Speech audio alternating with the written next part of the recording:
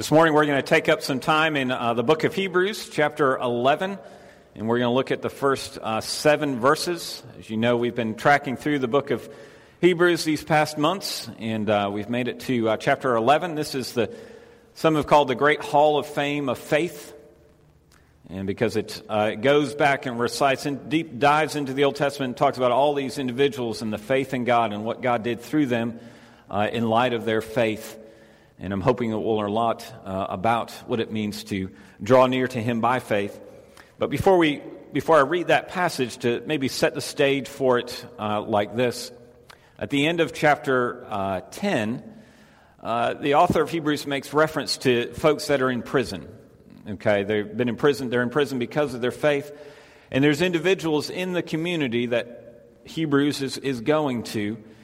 And he's commending them for still reaching out to those individuals that are in prison, still saying they're connected to them.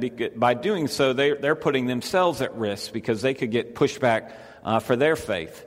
In verse 34, he says that then you joyfully accepted the confiscation of your property because you knew that you yourselves had a better and lasting possession.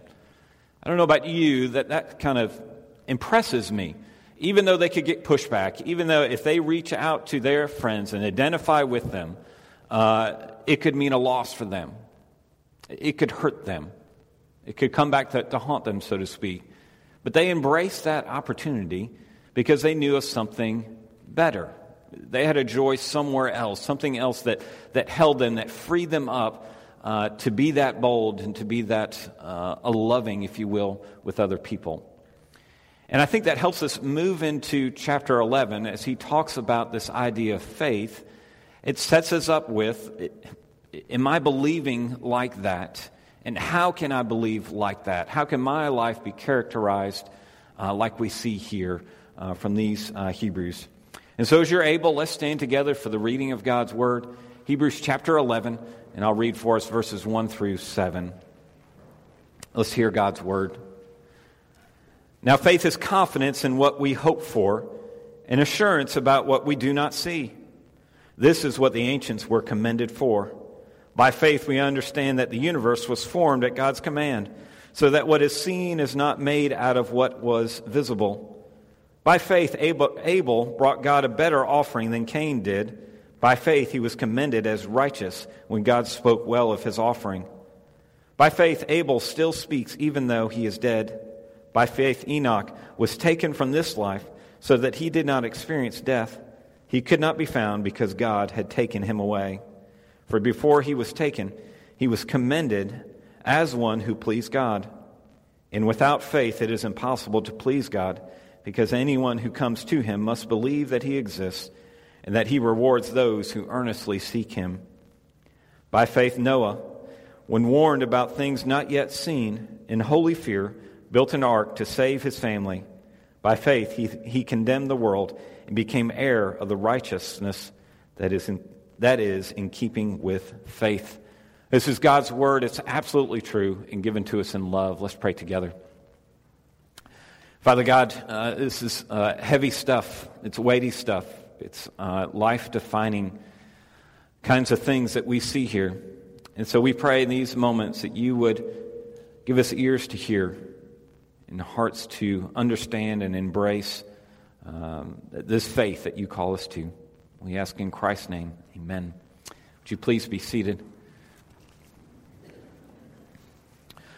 A number of years ago at a church that we served, there was one family that my wife and I met that I think will always kind of stick with us. Will always be a source of encouragement to us. And the reason is this. This woman whose name was Betsy, she had 6 girls, all blonde-headed, okay, beautiful girls. One was in college, and so we didn't get to know her as well, but 4 of them were in middle school, high school, and then one was in primary school or grade school. And so being the youth guy there, it was important that I get to know them, and certainly the mother, and they were easy to get to know, very involved in the church, very involved in youth group, and always there with a positive attitude and wanting to learn and participate, so on. But I noticed that the father was never around. And so after a while, kind of thinking through this. Where's the dad? What's up with that? And finally, at the right time, talked to somebody. I said, where's the father? What's going on here? And they said, well, he passed away. He passed away maybe 2 or 3 years before we had gotten there and before we met this family. And I kind of asked, well, why is that? To have 6 teenagers, in effect, you've got to be probably a pretty young person. I said, well, what happened? He said, well, he didn't give me all the details, but the gist of it was life was great for the family. Life was great for him.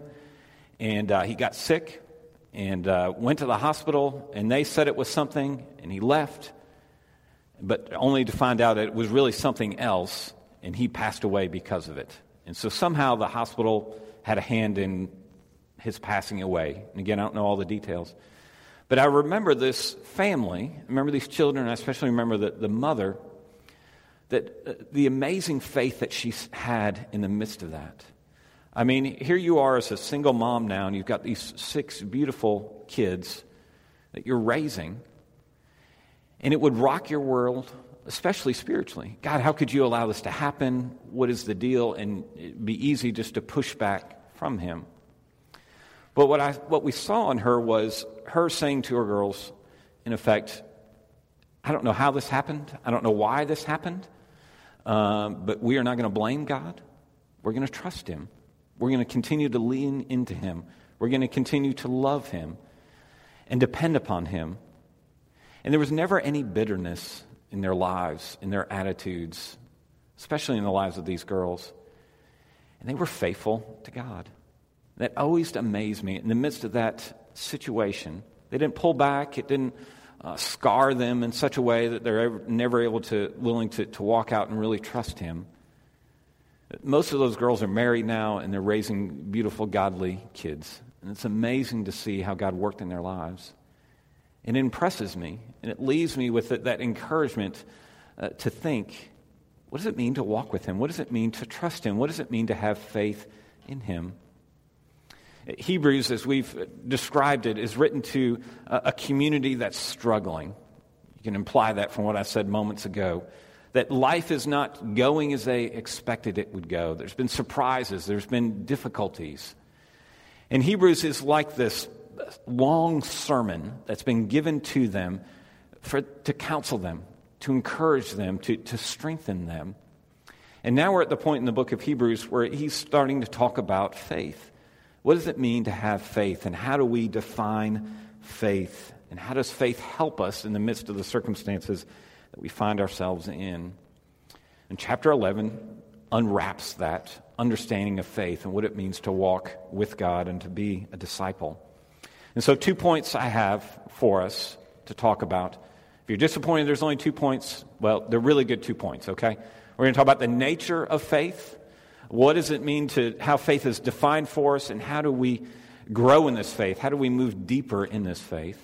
And then we're going to look at how faith is personal, because there's individuals that the author goes into that articulate and help frame for us or illustrate for us what this faith looks like and some of the details and character of it that should be in our own lives.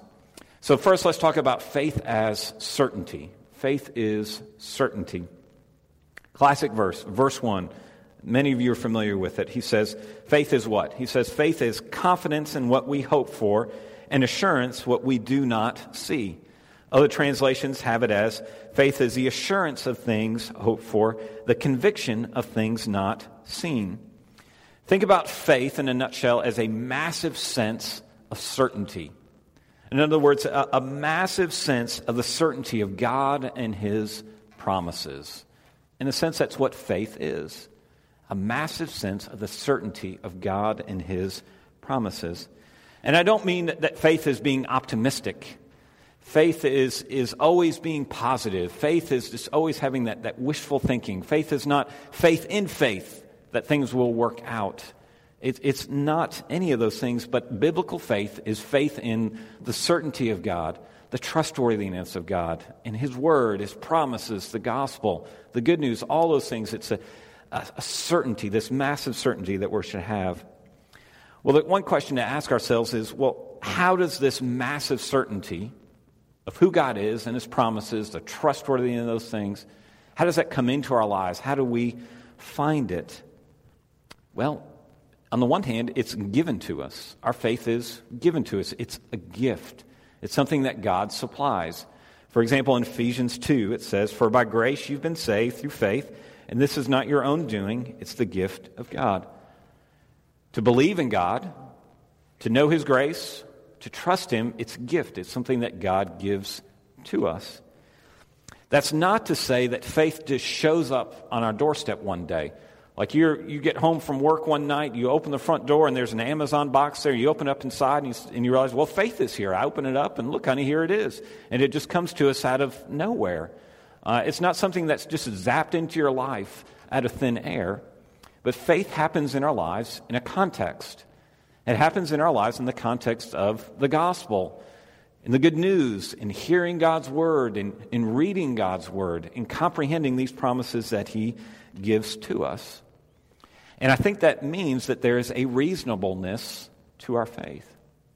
One of my favorite stories in the Gospels is Jesus and the disciples in the storm at sea. Mark chapter 4. Disciples are out there. And these disciples, these are fishermen. They know the sea. They're comfortable being on open water. And Jesus is asleep in the back of the boat, and this storm is rushing in upon them.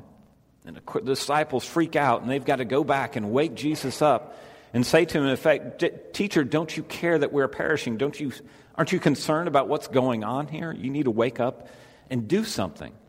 And of course, Jesus wakes up, and He literally says one word, and it's calm. Everything stops. There's a stillness on the water there. And then He turns to the disciples, and He says to them, "Why are you afraid? Have you still no faith?" Why does He say that? Have you still no faith? What He's doing there, what I think He's doing there, He's saying in effect, hey, disciples, I've been with you for 4 chapters in this Gospel of Mark. You've seen me do incredible things. You've seen me heal people. You've seen me speak and teach with great authority. You've seen me heal this paralytic. You've seen me forgive sins, and you know that only God can forgive sins. You've seen what I've been doing. It's only reasonable that, of course, I'm concerned about you. And of course, I can help. And He says to him, why do you still have no faith? Where is your faith? You should be thinking about the context of who I am. And in light of that, it's only reasonable that you would trust me.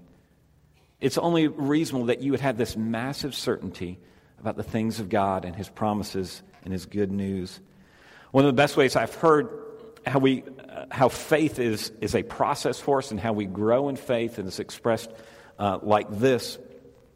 Faith, in a sense, is a process. You grow deeper in it when you think about it like this.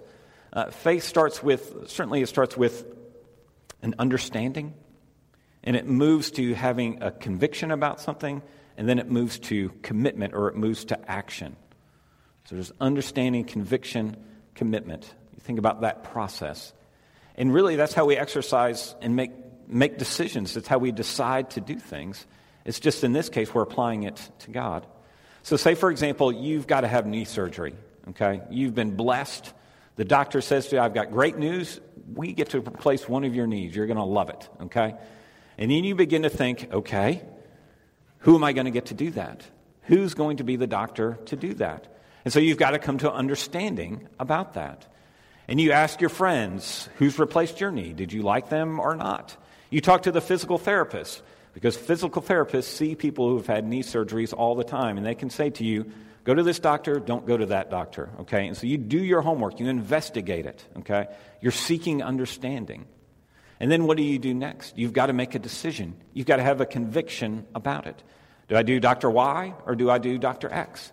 And you say, you know what, I'm going to do Dr. Black. It's an unfortunate name for a doctor, but we're going to go with Dr. Black because he can do the best thing. And you say, he's our guy. What's the next step? You've got to commit to that. You've actually got to lay down on the table, so to speak. You've got to let them put you to sleep. You've got to let them do the surgery. You've got to have a sense of commitment. And it's only when you commit to that do you know with certainty. And it's the same that Jesus is trying to communicate to them on that lake.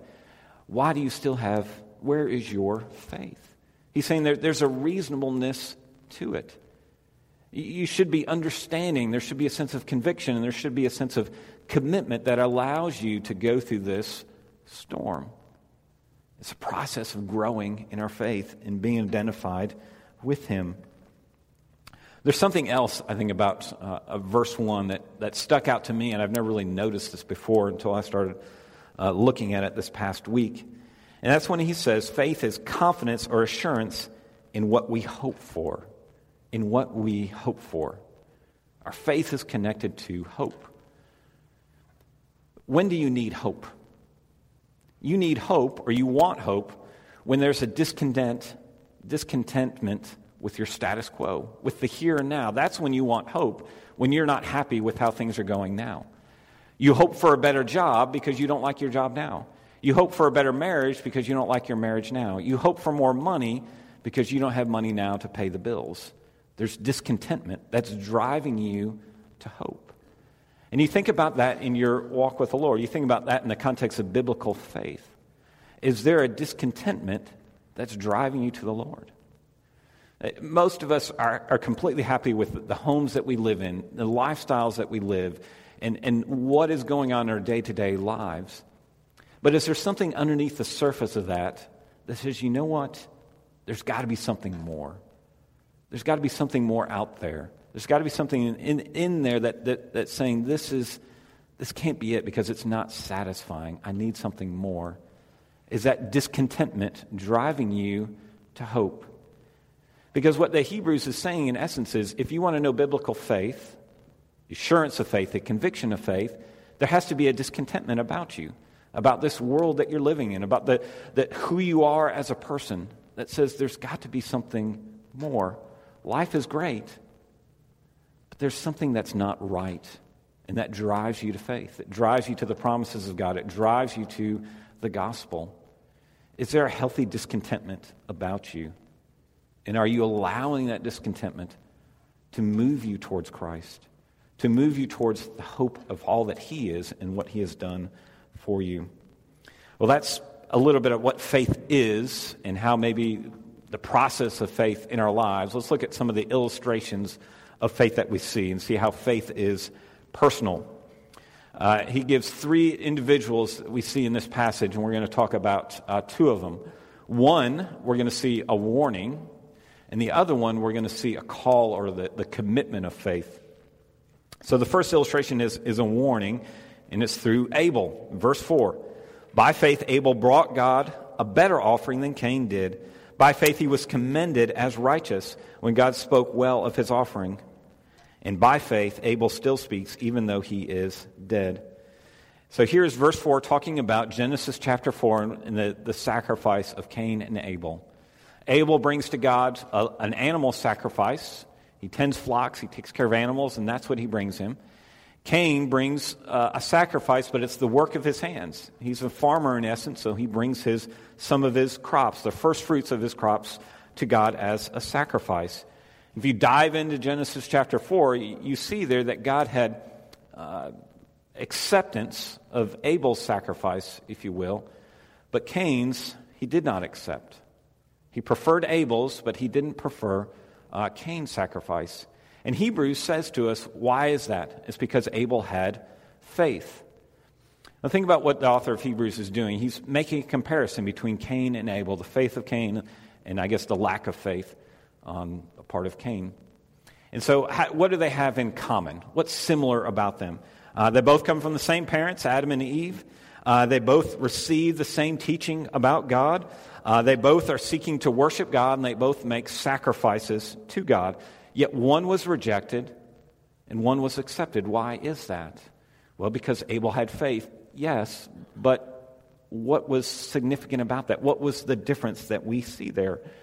Abel brought a different offering, and I think that helps us to understand why his was accepted and why Cain's was not. Because you've got to ask yourself, okay, if they knew to make offerings and they knew that God wanted sacrifices like that, how did they know that? Well, God had to communicate to them somehow in some shape or some form.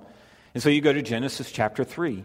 And Genesis chapter 3 is that passage, tragedy happens where they get found out Adam and Eve get found out for being disobedient, for doing something that went against God's will, and there's punishments that's laid out. But in verse 21 of chapter 3, we see God making garments for them because of their shame, because of their guilt, because of their nakedness. God was covering that up. And to cover that guilt up, to cover that shame up, an innocent life had to die. Blood had to be shed.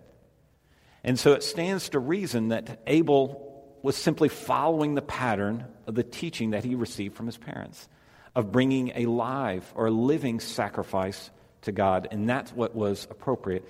And so it was this faith in that and how God instructed him to bring that to him. But Cain brought what? Cain brings the work of his hands to God, and God rejects it. And so the warning for us is to think through, what am I bringing to God? What kind of sacrifices is he asking of me, in a sense? And what does it look like for me to approach him? Abel, in essence, approaches him with empty hands. He says, I'm giving to you the sacrifice that you require, something living. And he does it in the pattern that his parents have been teaching him. And he does it, as we know it, on this side of the cross, in the hope that Christ, and the blood of Christ, would be shed and would bring forgiveness, would be the offering that we need, the sacrifice that we need. And so in essence, Abel is coming with what? With empty hands. He's saying, I can bring nothing. Everything I bring to you, I'm just simply giving you the sacrifice that I need to be made right with you. Whereas Cain is bringing what? He's bringing the work of his hands. He's bringing what he has done to God. And God accepts Abel's sacrifice. He accepts what was offered to him. Last one, think about Noah, verse 7. By faith, Noah, when he was warned about things not yet seen, in holy fear, built an ark to save his family. By faith, he's condemned the world and became heir of the righteousness that is keeping with faith. So think about the story of Noah for a moment. Go back in your recollection of the story of Noah. It's interesting to me, I think, in a sense, that you go to maybe a nursery or a children's room, and you'll see pictures of the ark on that thing, and you'll see animals on that in there. In our parents' bathroom, when we go visit them, our kids use this bathroom, and they've got this print on the wall of Noah and the ark, and it's kind of cartoony kind of thing. And I'm waiting for one of my kids to say, Daddy, why are there 2 sheeps? And why are there 2 giraffes and 2 elephants there? And what's the answer? Well, because God wiped out the whole human race, okay? It's not the most uplifting story that God brings this disaster upon the whole world, but that's what's going on here. Noah hears this call from God, and by faith, he responds to it. And he says to Noah, build an ark. And he says to Noah, build this ark. And it's not like he lives in one of the ports near Charleston, and it's not a big deal that he's building an ark. That's not quite unusual. But he's building an ark in the middle of Kansas, okay? Like 500 plus miles from any kind of ocean, he's building this. And he's building it to such a size that it's way beyond the needs of his own family. And he's doing it when the sun is shining. And when everybody's happy, disobeying the 10 Commandments, Noah is building this ark. You think about that. Why does he do that? Because his faith is defining him. Because he has a commitment of faith. Because he's heard this call of faith.